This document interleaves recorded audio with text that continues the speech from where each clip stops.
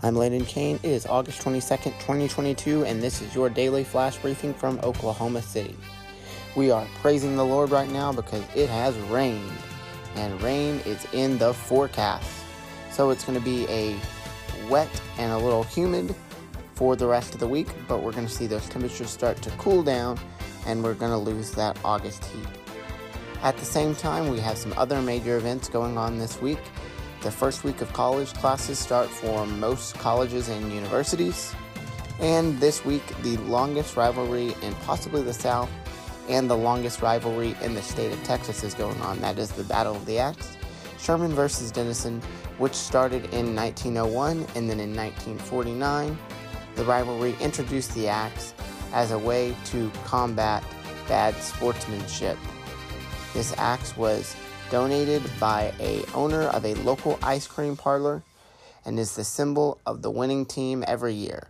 So far, Denison has had the axe for 9 years and is trying to make it 10. But this year, they are not going to get a dime out of Sherman. We are now back, and here is more news. Dennis Rodman says he's going to Russia to seek the release of Brittany Griner. The former NBA player has tried to cultivate an image of an informal U.S. diplomat to North Korea and Russia. The former NBA player, Dennis Rodman, said Saturday he plans to visit Russia to seek the release of Brittany Griner, a WNBA star who was sentenced to 9 years in prison on drug charges earlier this month. "I got permission to go to Russia to help that girl," he said. "I'm trying to go this week." He is more likely to hurt than help, says a senior Biden administration official. It is public information that the administration has made a significant offer to the Russians, and anything other than negotiating further through the establishment channel is likely to complicate and hinder the release efforts, the official said. If Rodman goes to Russia, this won't be the first time he's conducted informal diplomatic meetings with international leaders who have strained relations with the U.S.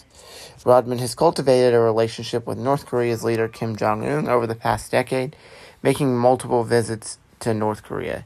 He calls Vladimir Putin cool after a 2014 trip to Moscow, and in 2018 he showed up on the sidelines of former President Donald Trump's meeting with Kim in Singapore. The U.S. has imposed stiff sanctions on Russia in response to its invasion of Ukraine and adding Ukraine's forces. Griner's imprisonment has created an additional source of tension between the two countries and is a potential avenue for diplomacy. Bill Richards, a former U.S. ambassador to the United Nations who's been involved in the hostage negotiations, told Associated Press this month that he was optimistic about the chances for a prisoner swap that would bring Griner and American Paul Whelan back to the U.S. I'm Landon Kane, and we'll be back after the break.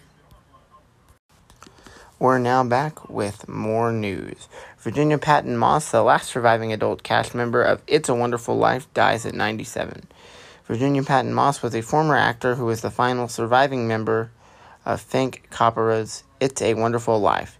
She died on August 18th in Albany, Georgia, and she was 97 years old. You might be asking, what character did she play? She played the sister-in-law of James Stewart's character, George Bailey. On to more news.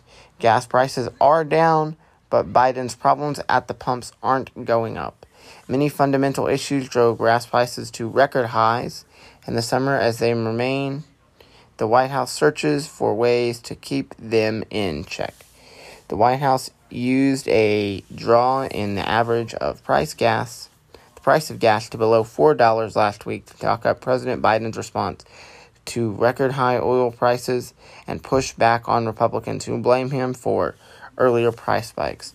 But oil traders, industry executives, and former administrative officials warned that prices could easily rise as many of these issues that contributed to the spike earlier in the summer are still a factor, such as limited refinery capability, uncertainty around Russia and war in Ukraine. Current administration officials, too, have acknowledged that the prices could rise again as they keep looking for more ways to get more oil on the market. I'm Landon Kane, and this was your Newsworthy Flash Briefing. This is a late breaking news bulletin from Newsworthy Flash Briefing. There's a new fallout over the search of Mar-a-Lago. President Trump has been calling on the Fourth Amendment. Former President Trump has been calling on the Fourth Amendment for some number of days now, saying that there is a process to unreasonable rights and searches, which is what he claims happened on his house. The President Trump legal team is actually looking at filing for a third party, or what is called a special master, to come in and review all of the received documents that the DOJ has. As they say, this would be used to stop the DOJ in its tracks. Right now, there's no more information to report on that, but a new NBC News poll reports that 50% of people believe that yes, they should in fact continue the searches of former President Trump, and 47% of people believe that they shouldn't. So keep it here for more late breaking news on Newsworthy. I'm Landon Kane. We'll be bringing you more updates on this story as they come. From the 23rd Street Broadcast Studios in Oklahoma City, this is your Newsworthy Flash Briefing.